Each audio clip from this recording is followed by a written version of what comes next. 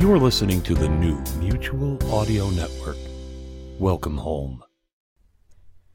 The following audio drama is rated PG-13, suggesting that all children under the age of 13 should listen accompanied with an adult.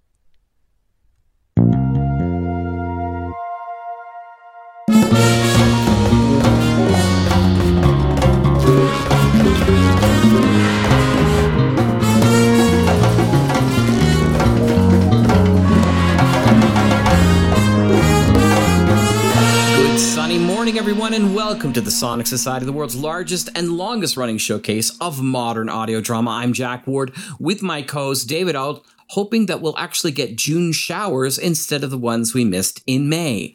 Absolutely, yes. Good morning, Jack and everyone. We have a short time frame, so I'll keep this brief. This week we have another lovely double feature, beginning with the second episode of Cry Havoc, see last week for the first, and we revisit a mutual horror favourite with Courtney Holloway's amazing Agonal Dreams, and this time it's Chapter 11, Finding Ishq, and both begin right here on the Sonic Society.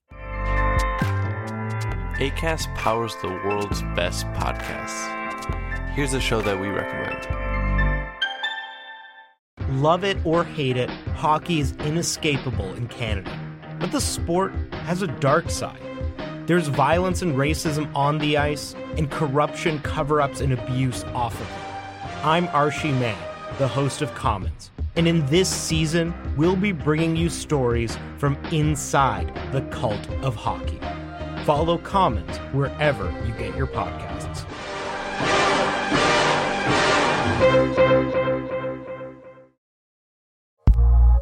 Acast recommends.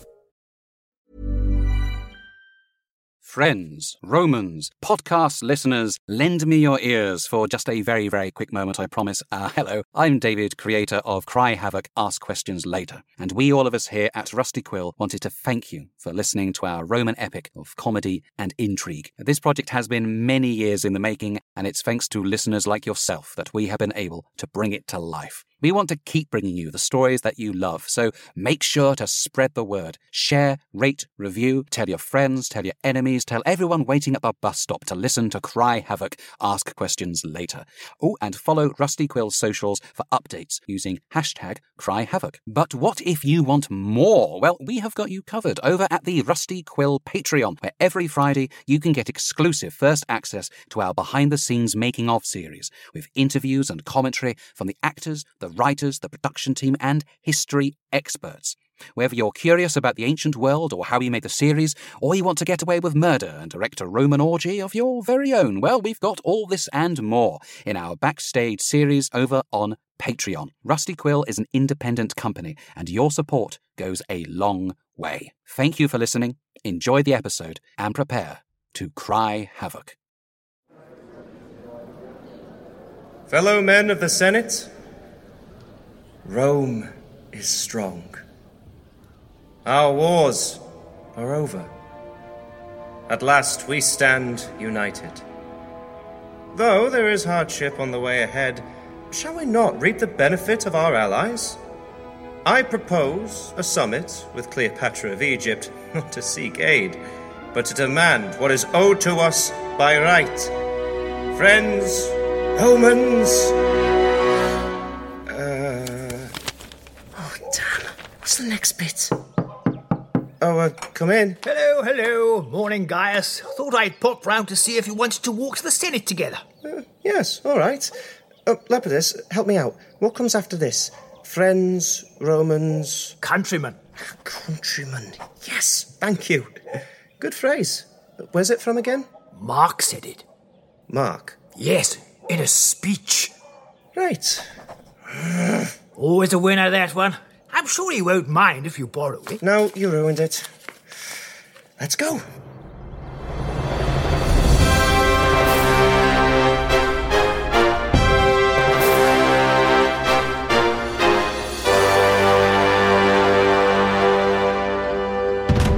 Rusty Quill presents Cry Havoc, Ask Questions Later. Episode 2, Special Relationship.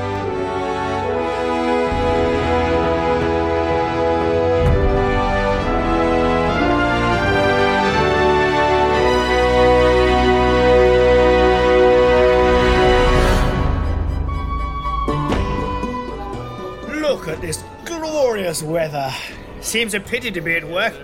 Who called this silly meeting anyway? We did. Oh, Where did I put the charts? other satchel. If we're going to make overtures to a foreign power, we'll need the backing of the Senate. But we're in command, aren't we? This is still a republic.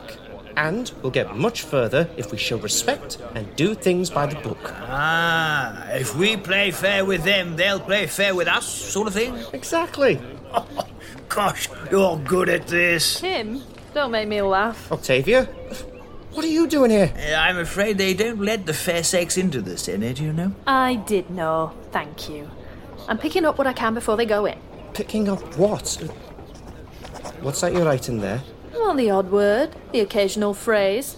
Nothing incriminating. Eavesdropping on their conversations, aren't you? Of course I am. It's useful. It's outrageous. Old men like to gossip, Gaius. You'd be surprised what you can learn if you keep your ears open. I say, like what? Well, that man over there has caught a rash in a very unfortunate place. You mean in the bath? No, I meant on his... Stop! If that's the level you're playing at, we don't want to know. Yes, we do. Oh, fair enough, brother mine. And there was I about to reveal what they're all saying about you. About me? But seeing as you disapprove... Okay, I don't disapprove. Keep it up. Oh, you want to know? Yes, okay, come on. What are they saying about me? Nothing. Nothing? Nothing. At all. Oh. Oh. Well, on the bright side, they're not going to kill you. Not yet, anyway. Cheer up, guys. There's nothing wrong with not being talked about. There is if you're a politician. Yes, thank you. So what does it mean? They think he's a pushover? Said yes, thank you. What makes you so interested in politics all of a sudden, anyway? That's my business. Ooh, looks like they're going in, old chap. Time to shake a leg. But where's Mark? He said he'd be here. Oh, he is here. He's inside. Really? He got here before us? Well, long before you. At about 3 o'clock in the morning, they think. 3 in the morning? That's when he broke in with some friends and passed out drunk. Oh, the Senate may need a new carpet. Enjoy your meeting. This is all we need. No, very tricky, yes. Hard to find a good carpet these days. What? No, I didn't mean... Let's get this over with. Buck up, friend. You'll have the Senate eating out of your hands. Oh, you think so? Absolutely, oh boy, absolutely. What are we doing again?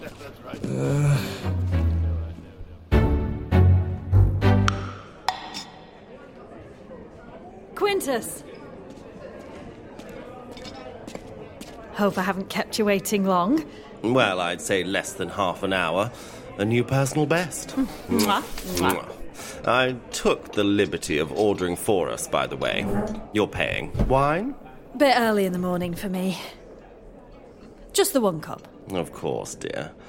So, what manner of bewitching angel kept you occupied this morning? Hired a new girl, have you? Yes, but she's an early riser. Mm. As it happens, I just came from the Senate House. Giving your brother some moral support? That's unusual. Hey, I love Gaius. I just don't like him very much. I was chatting with a pretty young thing in the pub. He told me the soldiers are protesting outside the Senate House this afternoon. Something about not being paid. Oh, a protest? That's fun. I'll go back and check it out. I only went there to see what the gossip was. I could have given you that. The one with the asses. It's the biggest hit we've ever had. Everyone in Rome loves us. They love you, Quintus Metellus, the thinking man's crumpet. Well, I suppose it was one of my best performances. By turns touching, ennobling, and droll. And what about the bit where your bum gets set on fire? Well, got the biggest laugh in the show. I've got the magic touch, darling. So, what do you suggest we do next? I say we shake things up a bit. Yes! Finally! How? Something by Terence, I think. Like Formio. That's popular. Got a great part for me in it. Couldn't we do something different? You mean the mother-in-law? Yes, if you want to play Nobody Likes. No, not another Terence. or a Plautus, or any of the same old thing from the same old men. I'm bored, Quintus. Bored? Excessively, painfully bored. Look, how can you be bored? Have you seen the ticket sales? Honestly, I have no idea why I bother. You're doing a wonderful job. I couldn't ask for a better actor, director, accountant. Dog's body. But now that we've got that audience, isn't it time we chanced our arm at something fresh? Fresh? What do you mean, fresh? Oh, no. What? Not new writing. Please, anything but that. Why not, for Sulla's sake? Nobody wants new writing. They want to know what's going to happen. That's what theatre is. Quintus. Octavia, listen. Even if we knew an entirely unknown playwright who magically happened to be a new Menander in the making, we'd have to commission him and get him to draft it and write it and do it again. And you know what writers are like, taking forever. They're always complaining. I already have the play. You have the play? Yes. The new play from the new playwright? Yes. And is it so transcendentally good that it's worth risking everything we've ever made just to put it on? Yes. Well, who wrote it? Me. And so, fellow Senate men of the Senate, sorry, Rome is, strong, as always. Our wars are over. And, at last we all stand, united. Wish I hadn't bothered waking up. You spoke, Mark? No. You just, carry on. Does he have to? Lepidus, why can't I do this? What's wrong with me? Perhaps it'd help if you imagined them all naked. I don't want to imagine that. It's what I do. Passes the time. Can't we all get on with it? We all have places we'd rather be. Now, come on, everybody. None of us wants to be here, but my colleague knows what he's saying. He hasn't said anything. Well, give him a chance, can't you? Look, the sooner we let him finish, the sooner we can all get home to our beds. All right? It's midday. Piss off. Gaius, all yours. However, while Rome is mighty, it does, on occasion, face certain problems, concerns of manpower, of economic freedom. These are not insurmountable, but, Can someone translate this? We're broke. What? No, please, let us not panic. According to Gaius, we need cash and we need it quick. That's the problem in a nutshell. Then solve it. Yes, you wanted to be in charge. No, senators, please, senators! Oi! Thank you. Gaius? I do have a plan. Though there may be hardship on the way ahead, shall we not reap the benefit of our allies? Which ones? Well, I propose a summit, you see, with Queen Cleopatra and, You want to go begging to her? No, not begging, to demand that which we are... You couldn't demand sweets from a baby. Well, I'm sure I could, but the point to bear in mind... To think that Rome could go grovelling to Egypt? To a woman? Mark Antony, surely you cannot agree with this plan? No. I'm with you lot. Mark? They're right, Gaius. Why beg from Egypt when we can conquer it instead? See? They like my idea. A word, please, Mark, in private. Lepidus, hold the fort. Right, yes. Great work this morning, everyone. Tell you what, let's break for lunch. and sort this out in an hour or so, eh? What do you say? Yes, that's his name. Oi, stop pushing, you bony little... Right, you listen to me, Mark. We are not invading Egypt. I want to. No. Look, we need food and gold, and we need them from Egypt. I accept it. You convinced me. You're quite clever when you try. Thank you. So why bother with the chit-chat when we could head to Egypt and get it sorted the old-fashioned way? You mean blood and violence? It's a classic, but it works. Okay, there are 2 reasons why we shouldn't do that. One, and I have said this before, we haven't paid the armies for the last war. Oh, come on, we'll win them round. Will we, though? We pay them in advance. Something small to tide them over. You, me, Lepidus. We're hardly short of a denarius or 2, are we? We're rich men, Mark, but we're not that rich. We'd be bankrupt before we even left the port. And we'd make back 50 times the investment from plundering Egypt. So would the army. Bing, bang, bosh. Everyone's a winner. Except Egypt. Oh, very simple, yes. I can't think why Rome's never got round to it before. Because it's a terrible idea. Which brings me to my second point. Do you know exactly how much grain we already buy from Egypt? Let alone spices and incense and every other luxury under the sun. I don't do numbers. Why not? There's millions of them. Numbers? Yeah. Does my head in. Okay, in that case, the number is lots. Lots of grain. Enough that any disruption would lead to mass starvation and riots in Rome within a couple of months. But we're already facing that now. So we don't need to make it worse. But the Senate were well up for a scrap in there. You heard them. Oh, of course they are. They love beating up foreigners. Up until they can't afford to feed the people and get strung up from the nearest flagpole. Because during a war, you probably destroy half the stuff you went in there for in the first place. There's thousands of deaths on both sides, and even if you do win, have you thought about the bureaucracy that's involved? No. Oh, it's a nightmare. If you think my accounting's a headache, just see how the Egyptians do it. It'd take you months to work it out. Years. So you're telling me that we've never tried to conquer Egypt because the maths is hard? Of course, wasn't it obvious? Mark, everything comes down to maths. It always has. Do you really want to deal with more maths? No. Well then. No invading Egypt? No invading Egypt. Right. So, what do we do instead? We talk. But that's boring. Yes, it is, Mark.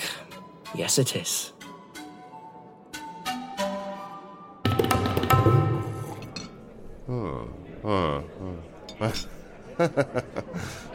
Have you finished it?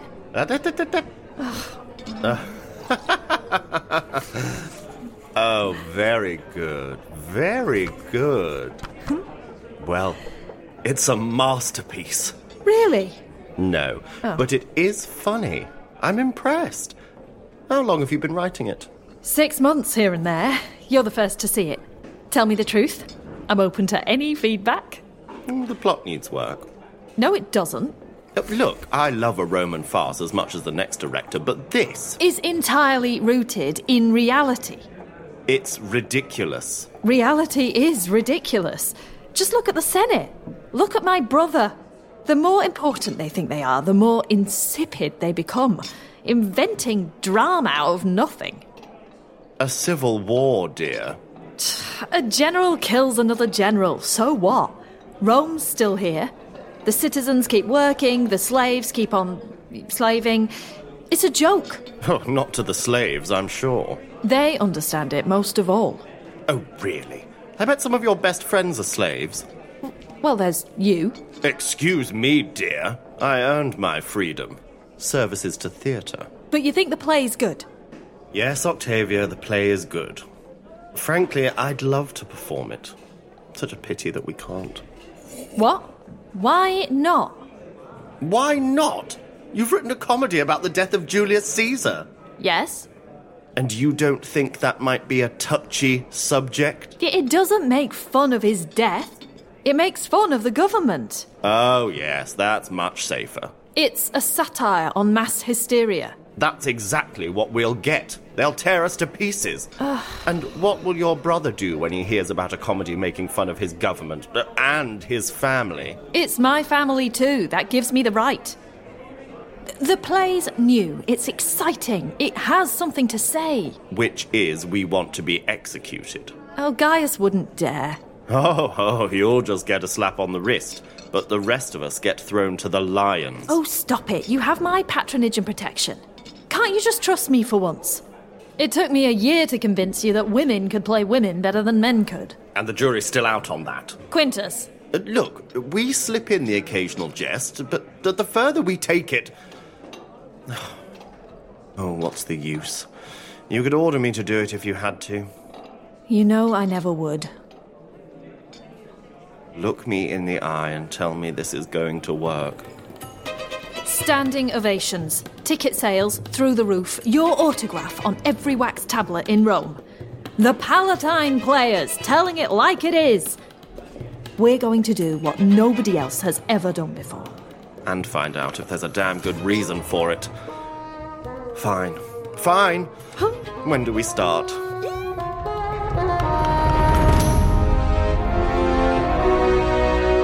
Friends, Romans, countrymen. Told you, always a winner. Yes, all right. As I was saying, why beg from Egypt when we can conquer it instead? But, upon further reflection, why conquer Egypt when we can simply talk to them?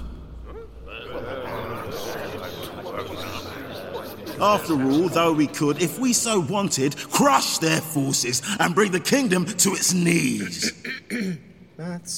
Would it not be better to give it a miss this time round? Are you feeling all right? Yep. You don't sound it. I'm fine. Let's subjugate Egypt another day. Have something to look forward to, eh? What do we do in the meantime? Yeah. I'll tell you what we do, gents. I propose a summit with Cleopatra of Egypt, not to seek aid, but to demand what's owed to us. Yes. We've helped out Egypt often in the past. Well, now they can do something for us. What do you say? Are you with me? Oh, he played that well. Such a way with words. Right, better. That's why I call a mandate. Better get to work. Yep. Lepidus, send a letter. Can do. To Queen Cleopatra. There's something about the special relationship between our nations, etc., and invite her to Rome at her earliest convenience, which will be in a month or so. That should just about give us time to prepare, I'd have thought. If you say so. We need to stall the army in the meantime, so if we can... Actually, that reminds me. A messenger came in with a note. Who from? Cleopatra. A message from Cleopatra? Yes. You two were having a chin wag, and I didn't want to interrupt. What's it say? Yes. She says she's on holiday. Cruising along the Mediterranean, and she'd like to drop in and see us. I say, that's convenient, hey? When does she arrive? By the time you receive this, in about 3 days. What? I said about 3 days. We can't do that. We're not ready. The planning, the schedules, the food. Mark, what are we going to do? Don't look at me. You wanted her here. Wait, what's that? Sounds like a protest. Yes, I think it's the soldiers. I heard a rumor this might happen. So why didn't you tell me? I thought it might depress you. They've surrounded the Senate House. That's it. We're finished. We're all finished. No, we're not. Leave this to me. Mark, what are you doing? Mark?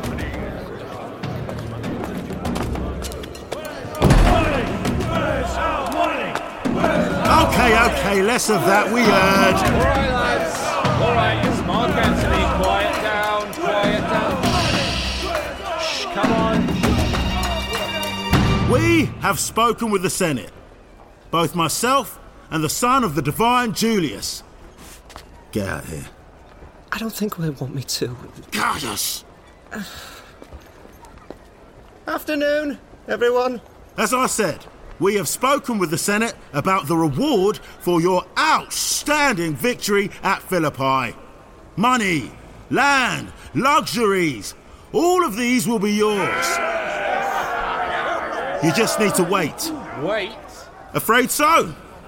Turns out Rome's strapped for cash right now. But you promised us. What is this? Mark. And I will keep that promise because I'll tell you what I'll do.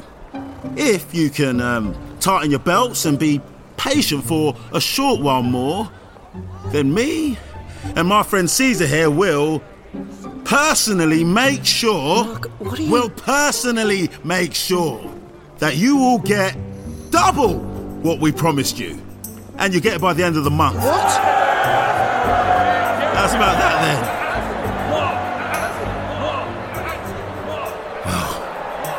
I think they like that.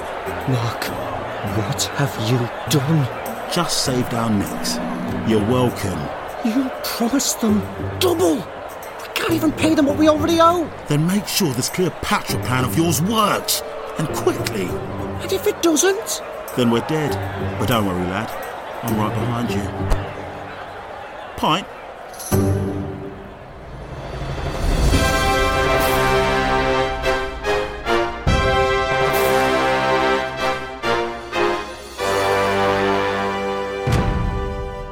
Cry Havoc, Ask Questions Later is a podcast distributed by Rusty Quill and licensed under a Creative Commons Attribution Non-Commercial Share-alike 4.0 International License. The series is created by David K. Barnes and directed by Amani Zardon.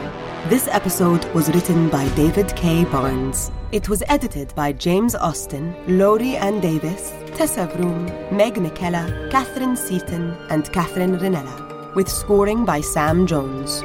Today's episode features Kazim Tosin Amore, Harry Roebuck, Sarah Lambie, Andrew Seacombe, Benjamin Garrison, and Sarah Aga, with additional voices from Kareem Cronfley, Tom Crowley, Alistair Christie, and Pip Gladwin.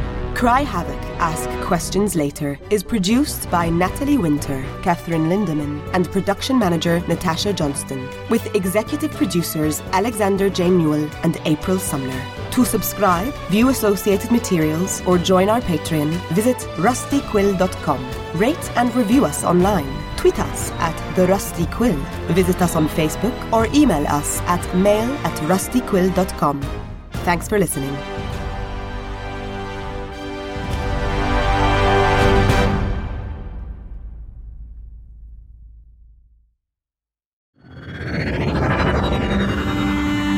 Amid the stars in the sky, humanity expands and thrives as it pushes back the boundaries of the universe. Welcome to Schneider Orbiter.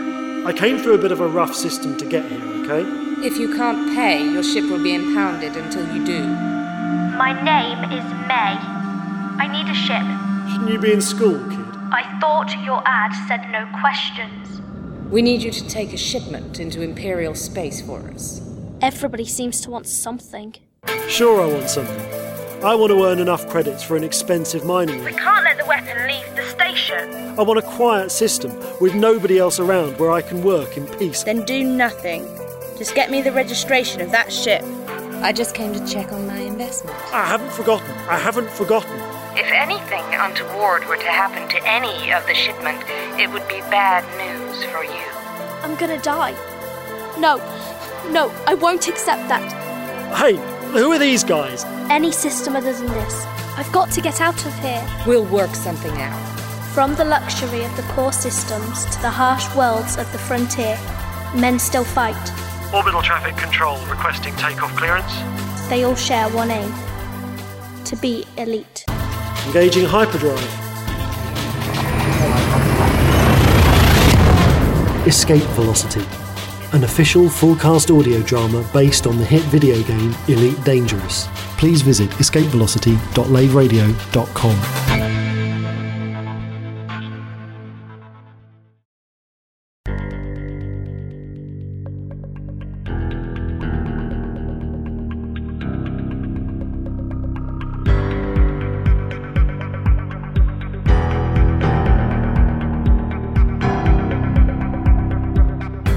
welcome to the Agonal Dreams podcast, Season 1, Episode 11 of Post-Apocalyptic Nightmare. This audio theater features some situations that may not be suitable for all audiences. Listener discretion is advised. Chapter 11, Finding Ishq.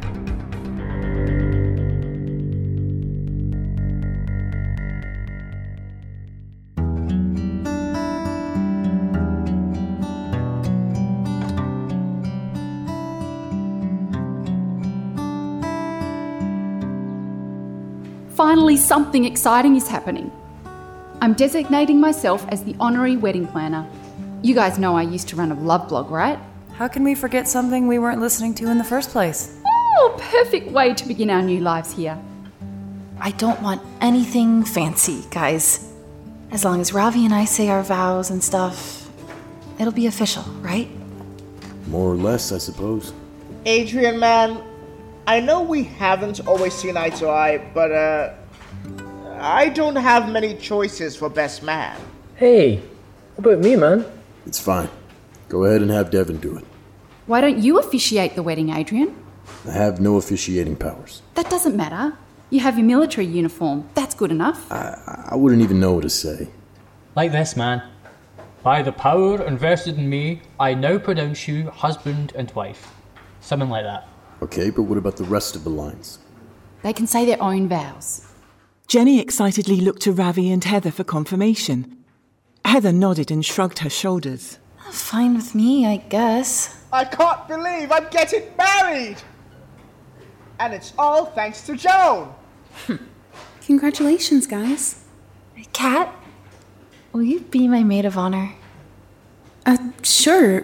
What does a maid of honor do? You can't tell me you've never been to nor seen a wedding before? I told you guys, I grew up on an island. No island weddings? Bunch of sinners. No, there were no need for weddings. That's not uncommon. Weddings are mostly a Western culture event. So how did you profess love to each other for others to see? We didn't. The woman left the island just to get pregnant and would come back and give birth. After that, she never left the island again. What in the world? So let me get this straight. The women from your culture left to hook up with some random guy and then left him and never saw him again. The men on the island weren't good enough. How did he see his kid? Life isn't as complicated where I come from. The women who left had a mission to become immersed in a new culture, get educated, and pregnant. When she came home, there were no questions asked. She taught the rest of us new words, ideas, languages, and customs. We helped her give birth. She raised her child on the island. If the child was male, he would grow up doing manual labor and spend his days caring for a woman who had already come back and given birth. So, like a stepfather? Yeah, I guess you would call it that. If the child was female, she would follow in her mother's footsteps and repeat the cycle. Their fathers don't come for them because they don't know about them. When the women find out they're pregnant, they live their life out in the world and return home to the island. They are drawn back to it, like an instinct. But why? It seems so messy. It's really not. It allows the population to grow steadily and increases the diversity of the tribe. It also allows the gene pool to never become circular. And it allowed us to grow as a culture by learning about others. We may have been secluded, but we knew a lot about the outside world because of how our island grew. That's actually kind of brilliant.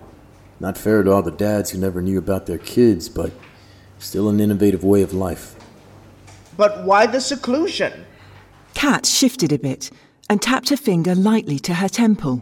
The group assumed her silence was reflective avoidance or simple ignorance. Either she could not elaborate or simply did not know the reason. Ray smirked deviously and sidled up next to Kat, ensuring to make a show of giving her a wider than necessary girth. How come you haven't gone back home then? What? If your hog shit story is true, why haven't you gone home yet? I've been around enough pregos to know when someone is knocked up. And you, Kat, are pregnant. Kat, is that true? Kat's face flushed. Her cheeks burned in embarrassment, shame, and bewilderment. All the little flags she'd been ignoring for the past couple of months started to make sense. The nausea, the vivid dreams, the intense hunger for both food and Her eyes flicked to Adrian in fear, but he wouldn't meet her gaze. No, of course it's not. She carefully but quickly removed herself from the living room and opened the front door just as another wave of nausea hit the back of her throat. What is this, a brothel? Did you guys see her face? Classic. Ray, that is rude. God, I have never been around so many wet blankets before in my life. Nobody here can take a joke, ever, I swear. Don't be mad just because it ain't funny. It was a joke, people. I'm gonna go get some air. I'll be back.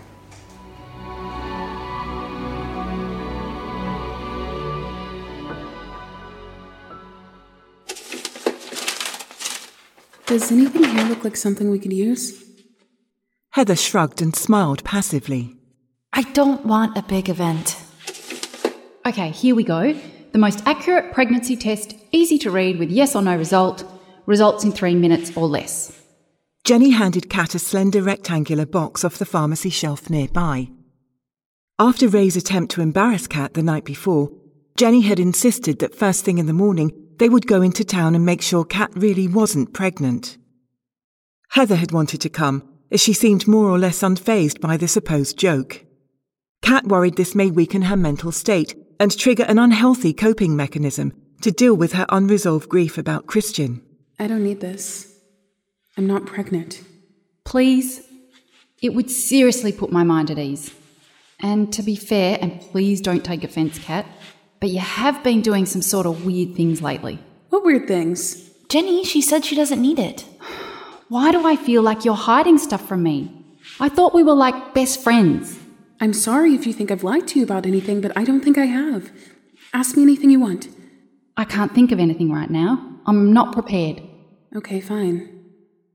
God, Kat, I'm so annoyed at you. Annoyed or jealous? Don't start. Jenny moved away from the pharmacy section and started walking towards some clearance racks near the store's produce section. I'm grabbing some of these. I can make you a bouquet and some corsages. She held up a string of silk chrysanthemums in Heather's direction, purposely avoiding Kat's gaze. Heather nodded and took the flowers from Jenny. Jenny, just say what you want to say.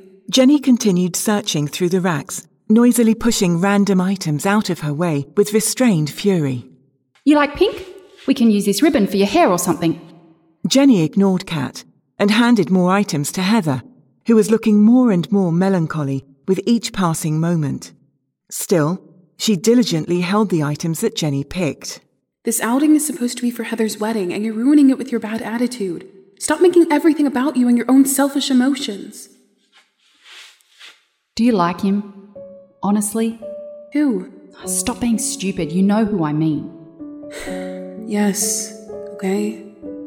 I do like him. But it doesn't matter. He doesn't feel the same way.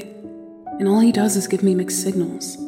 Jenny stopped sorting through the racks and looked up at Kat, her eyes glazed over with tears. She knew Kat had always loved Adrian, and she knew that she had been jealous, not for Adrian's affections, but for the fact that she had the option for a real relationship at all. Her mind dredged up the memory of her boyfriend's engagement ring in his luggage carry-on, right before the madness happened. I'm sorry, Kat. It's not your fault. Ray was just doing what she does best. I honestly don't know why she hates you so much. Jenny looked between Kat and Heather. Forgive me, Heather, for my pity party. I promise I won't let my actions ruin your wedding. We're going to help you make it the most beautiful post-apocalyptic event ever. The three women embraced, laughed, and resumed their shopping inside the rundown grocery store. As Jenny went down, aisle after aisle, retrieving potential decorations for the wedding, Kat lagged behind briefly. She made sure Jenny and Heather were out of view before opening the box she still held and slid the two applicators in her back pocket. True to her word, Jenny worked tirelessly on Ravi and Heather's wedding. She recruited all members of the household to participate in some way. Due to the continuous rain, she decided to move the wedding to the barn out at the property's back. Ray had been resistant to allow this since she had been using the barn as her own place, but Jenny assured her that none of her belongings would be disturbed. It will be quick and nobody will go up in the loft where you sleep. I promise, Ice Queen. Ray bristled but relented. You just better clean up all the decorations and crap he put up in there. Absolutely. The day before the wedding, Jenny was overwrought with frenzied paranoia. Heather and Ravi were totally unbothered by the upcoming nuptials, despite Jenny being an absolute wreck. Jenny, come and have a seat. You are getting too worked up. It's supposed to be just a simple ceremony. Yeah, relax a little. No, I can't frickin' relax. You realise without a cake, there can't be a wedding? Totally false. Without a cake, the wedding will be ruined. When I got married, we didn't have no cake. Me and my husband just went down to the courthouse. Oh, that sounds horrible. Gee, thanks. Jenny, remember what I said about not making a huge deal of this? I just want to make it perfect. For you guys. So why can't we make a cake? Don't really have all the necessary ingredients. Okay, so a cake is sweet, right? How about another type of dessert? Like what? I don't know. Any ideas, anyone? Options are severely limited since we have no milk or eggs. What about a box of instant cake? I think it still needs eggs, which we don't have. What, Devon, got something to say, old man? No, I don't. Kat looked at Devon intently, fidgeting nervously in his seat. Devon, if you have an idea, just say it. We are all brainstorming here. No, never mind. Kat smiled at him encouragingly. He slowly stood up and walked out of the room. Wow. Thanks for your help. A few minutes later, Devon returned. He was wet from the rain outside, and he held a handful of weeds. Here we go. I already made a bouquet, and it looks way better than that. Girl, please. This is Japanese knotweed. It's grown all over the yard outside. Most people just ignore it, but it's edible. Jenny rolled her eyes and looked away, but Kat got up and followed Devon to the kitchen. Ravi and Adrian did as well. So, what are you going to do with this? Devon washed the greens in some clean water, then laid them out on the countertop. I'm going to make a dessert. From what? Devon smiled and began removing the leaves, leaving only a pile of tender young shoots. Opening one of the kitchen cupboards, he rummaged around until he located a large tin labelled white sugar. Pushing half the pile towards Kat, he nodded and handed her a knife. She mimicked his actions and chopped the shoots into about 1-inch pieces. Ravi reached for the sugar, eager to help. How much of this? Let's do about 2 cups. Ravi nodded and scooped 2 cups of the sugar into a bowl, while Devon added a cup of water in with the sugar. He motioned for Kat to add the chopped up weeds to the mix.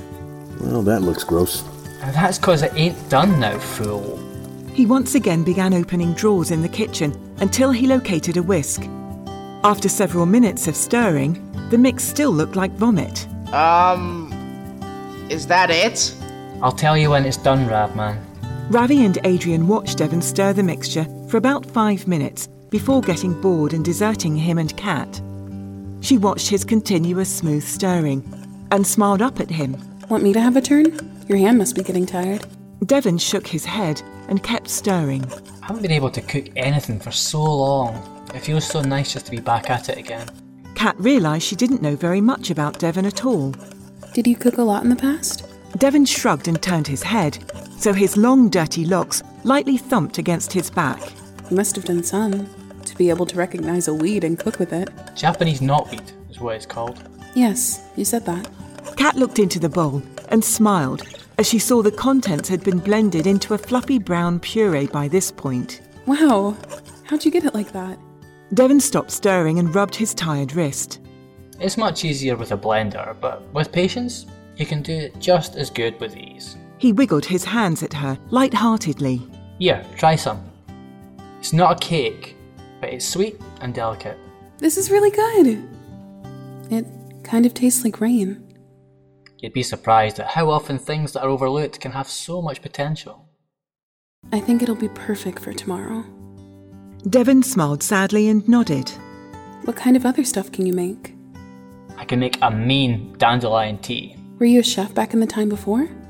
Nah, just learned how to use the stuff that nobody else wanted. What was your job? A little of this, a little of that. My true passion was music. Did you have a family? Been on my own for a long time now. Nobody but me, myself, and I. I was always on the move. Never in one place for very long. Sounds exciting. Exhausting is more like it. You see, Kat, everybody wants to be a free spirit. That is until the streetlights come on. The problem is, where do you go when you have nothing? Nobody. Kat ate another spoonful of the puree and smiled up at Devon. You know, I've never tried dandelion tea before.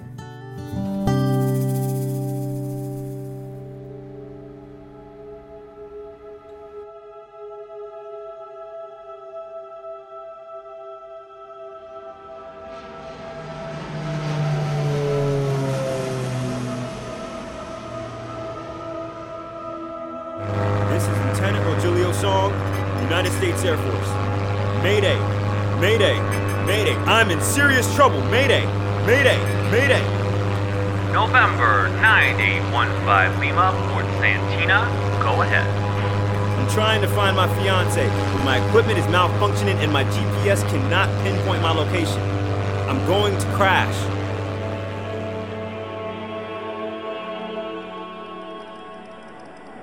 (9815 Lima, say last known position. Pacific Ring of International Water. I do not have the coordinates. 9815 Lima, say altitude. I can see one small island. I am unable to tell if it's inhabited. 9815 Lima, say altitude. I'm rolling! I can't stop! Mayday! Mayday! Calling Fort Santina. Release the stick. Go forward on the stick, then slowly back again. I'm straight and level, but I still don't know where I am. 9815 Lima, remain VFR if you can remain straight and level.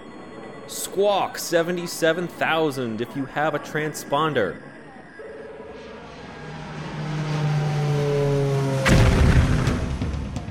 Mayday! Mayday!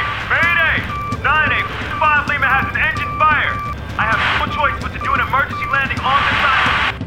9815 Lima, you're descending right now? Yes! Yes! We're a single engine plane descending. Have a fire number.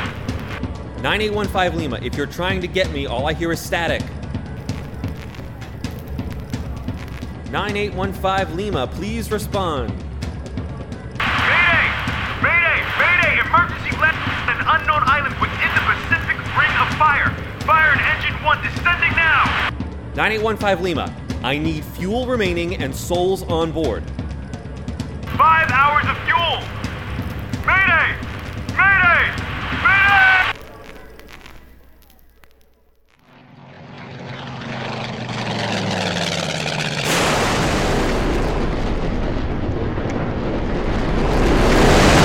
Father! Kat bolted upright from her sleeping position on the downstairs couch. The house was dark, and all she could hear was the continuous rain pounding the roof. She broke out into a cold sweat as she realised it was only another dream, or in this instance, a nightmare. She pulled a blanket up around her shoulders and wiped a stray tear running down her cheek. She now knew the truth. Her father was dead.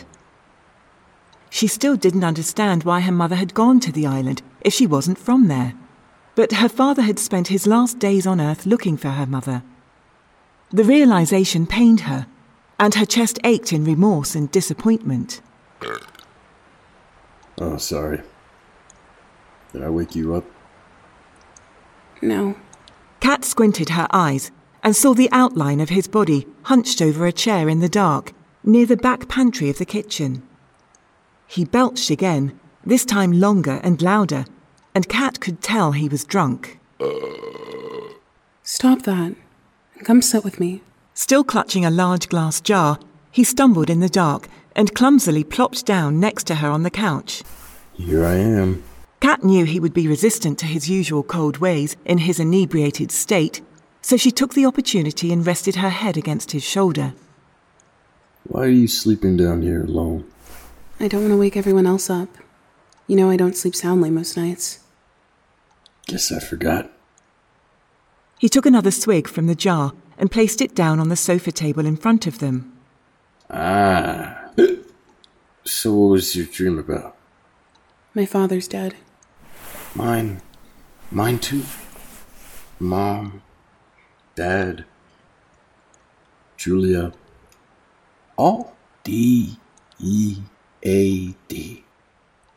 Dead. I don't like it when you drink so much. Although I guess I understand. Adrian scooted over, away from Kat, with irritation. You don't understand anything. It's not a competition about who has the shittier situation, Adrian. We all lose. You just choose to shut everyone out of your life.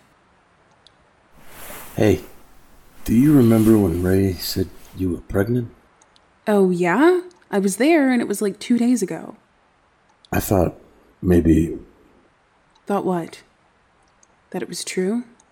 Well, I don't know. I was surprised that if it was true, you would tell other people before me. A smile briefly flickered across Kat's face, but she said nothing.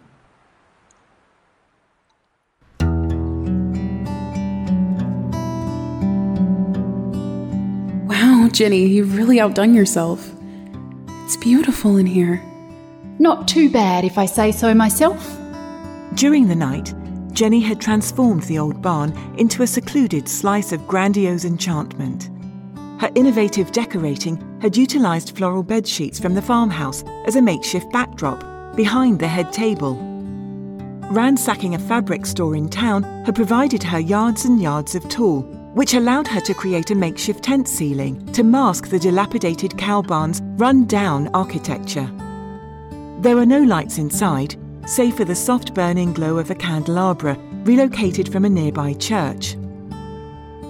Adrian took his place as the officiant at the front of the wedding, directly under the cascading waves of ivory tulle. He wore his military uniform, washed and pressed with hot rocks the day before. Ravi entered next and took his place near Adrian. He smiled nervously as he visibly wrung his hands together and met Adrian's knowing gaze.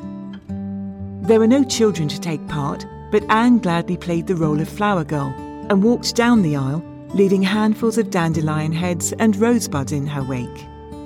Kat followed Anne and took her place as maid of honour opposite Ravi. A hush fell over everyone as Heather slowly made her way towards the front.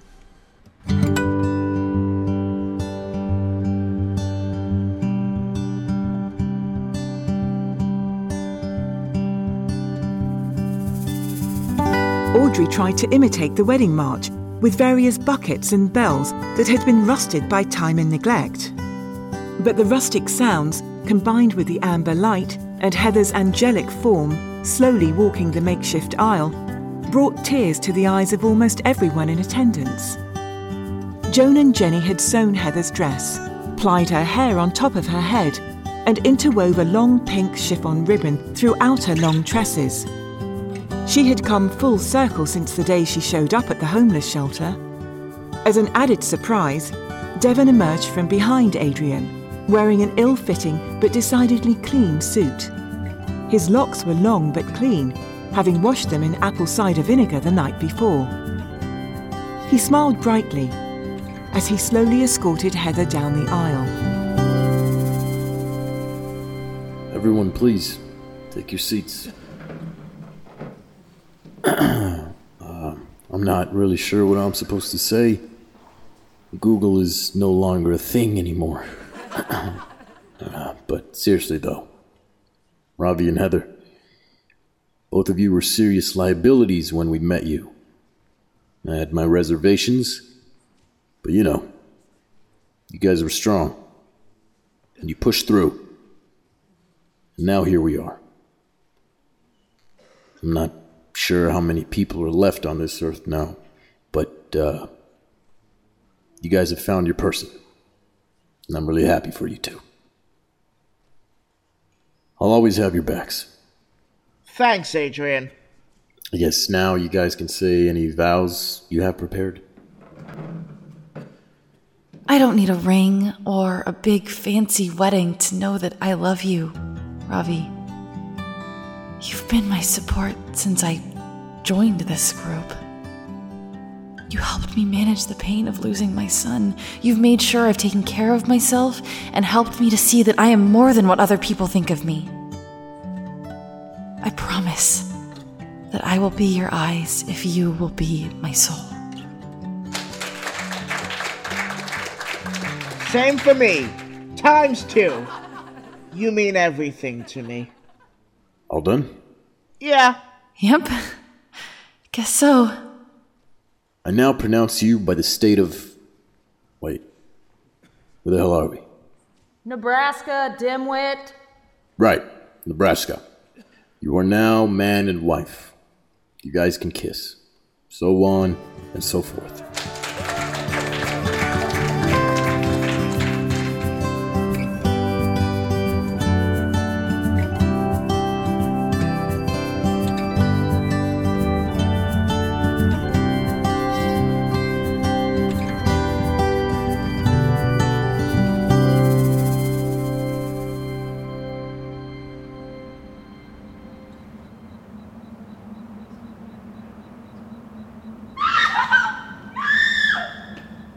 Cat, relax!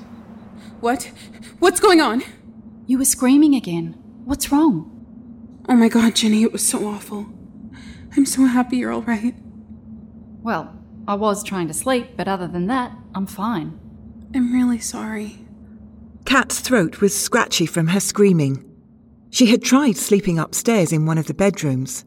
Still, her nightly vocal soaring left the rest of the household awake and miserable. Jenny gave Kat a comforting hug, but Kat could see the plum-coloured ring circling Jenny's eyes.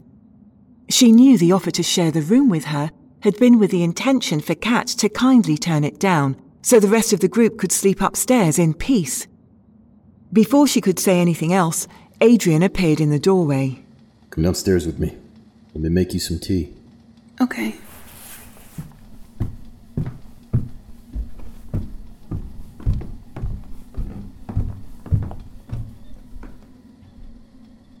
Would you consider taking something before bed at night? Take what? I'm talking about a sleep aid. Just something mild to help you rest easier. Your behavior is very concerning to me and everyone else. Ever since Heather has been taking the haloperidol, she seemed to have mellowed out. Not completely, but she's much better than when we first met her. She hasn't been taking her meds, Adrian. Don't be silly. Robbie makes sure she takes them every day. How do you think we killed Father Weber? Took longer than anticipated, but we used a combination of all of Heather's medication and some others that we found. They both turned to look at the tin kettle, whistling atop the pot-bellied stove. Adrian silently poured both of them a cup. I'm gonna pretend I didn't hear you say that. Where's Ray? She's sleeping out in the barn. The fact of the matter is, I don't want to take drugs. I'm fine. You're obviously not fine. Can you even differentiate between your dreams and reality? I'll get it together. I promise. I hope so. For everybody's sake. They sat together in the dark and drank their tea thoughtfully. What are your dreams about anyway? Are they different? Or is the same one every time? This is going to sound ridiculous, but it's like a story unfolding. About what? About my life. That doesn't seem so scary. If you were dreaming about your own life, why all the screaming? I feel something else. I don't know what it is, but it's close. Something is watching me. It wants me dead. I'm afraid of the end of my story. Kat, I can't blame you for having bad dreams. In fact, that's probably one of the more normal things going on. What's happened to us is scary. We're dealing with it differently. I want to make sure you're okay. Kat nodded and finished the rest of her tea. Don't worry, Adrian. It's almost over now.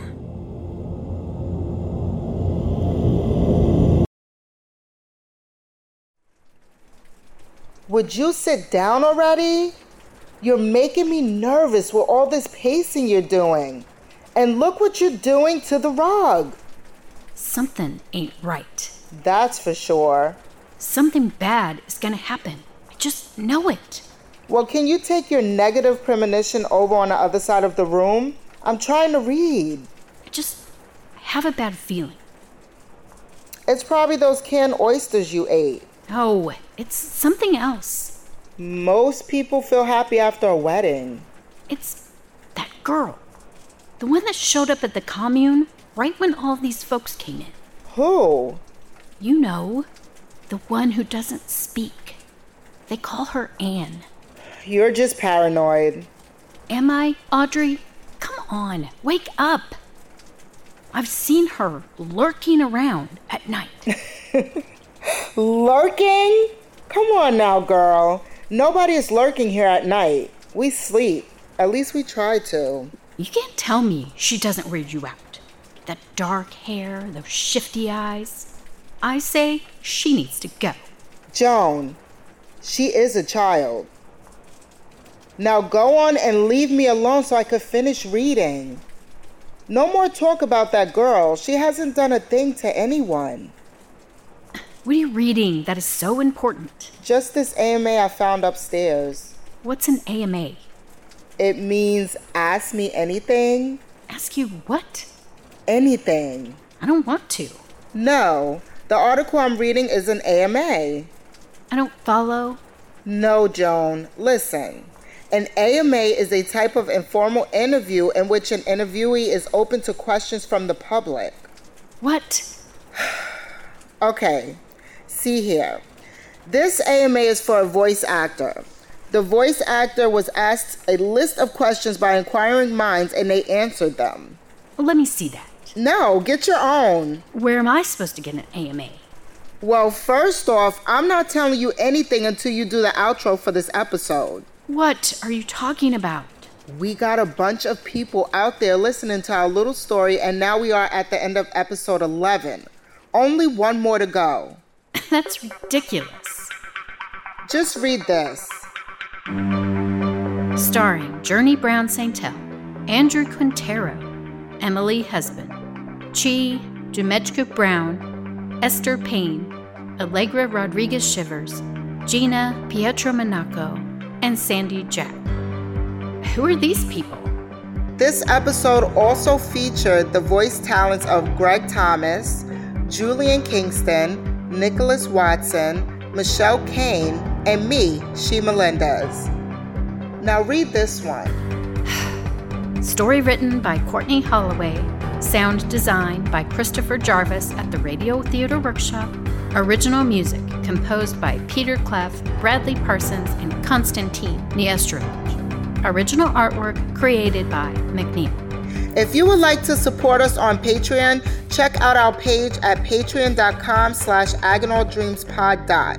Or if you can't support us financially, you can still rate, review, and subscribe to wherever you listen to podcasts. Okay, now let me have a chance to read that. I'm bored. This one is mine. But you can get yours along with other perks if you subscribe to Patreon. Voice actor AMAs coming soon, along with bonus episodes after season 1 ends while we await season 2. But I want one now. Patience is a virtue, my friend. Come back next month for the season finale of Agonal Dreams podcast Post-Apocalyptic Nightmare.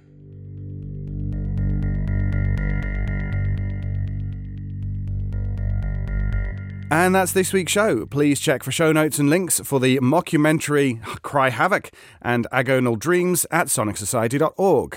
Until next week, when David and I nab a taxi through our next feature. Ooh, I'm David Alt. And I'm Jack Ward. Have a blissful week, everyone. Absolutely.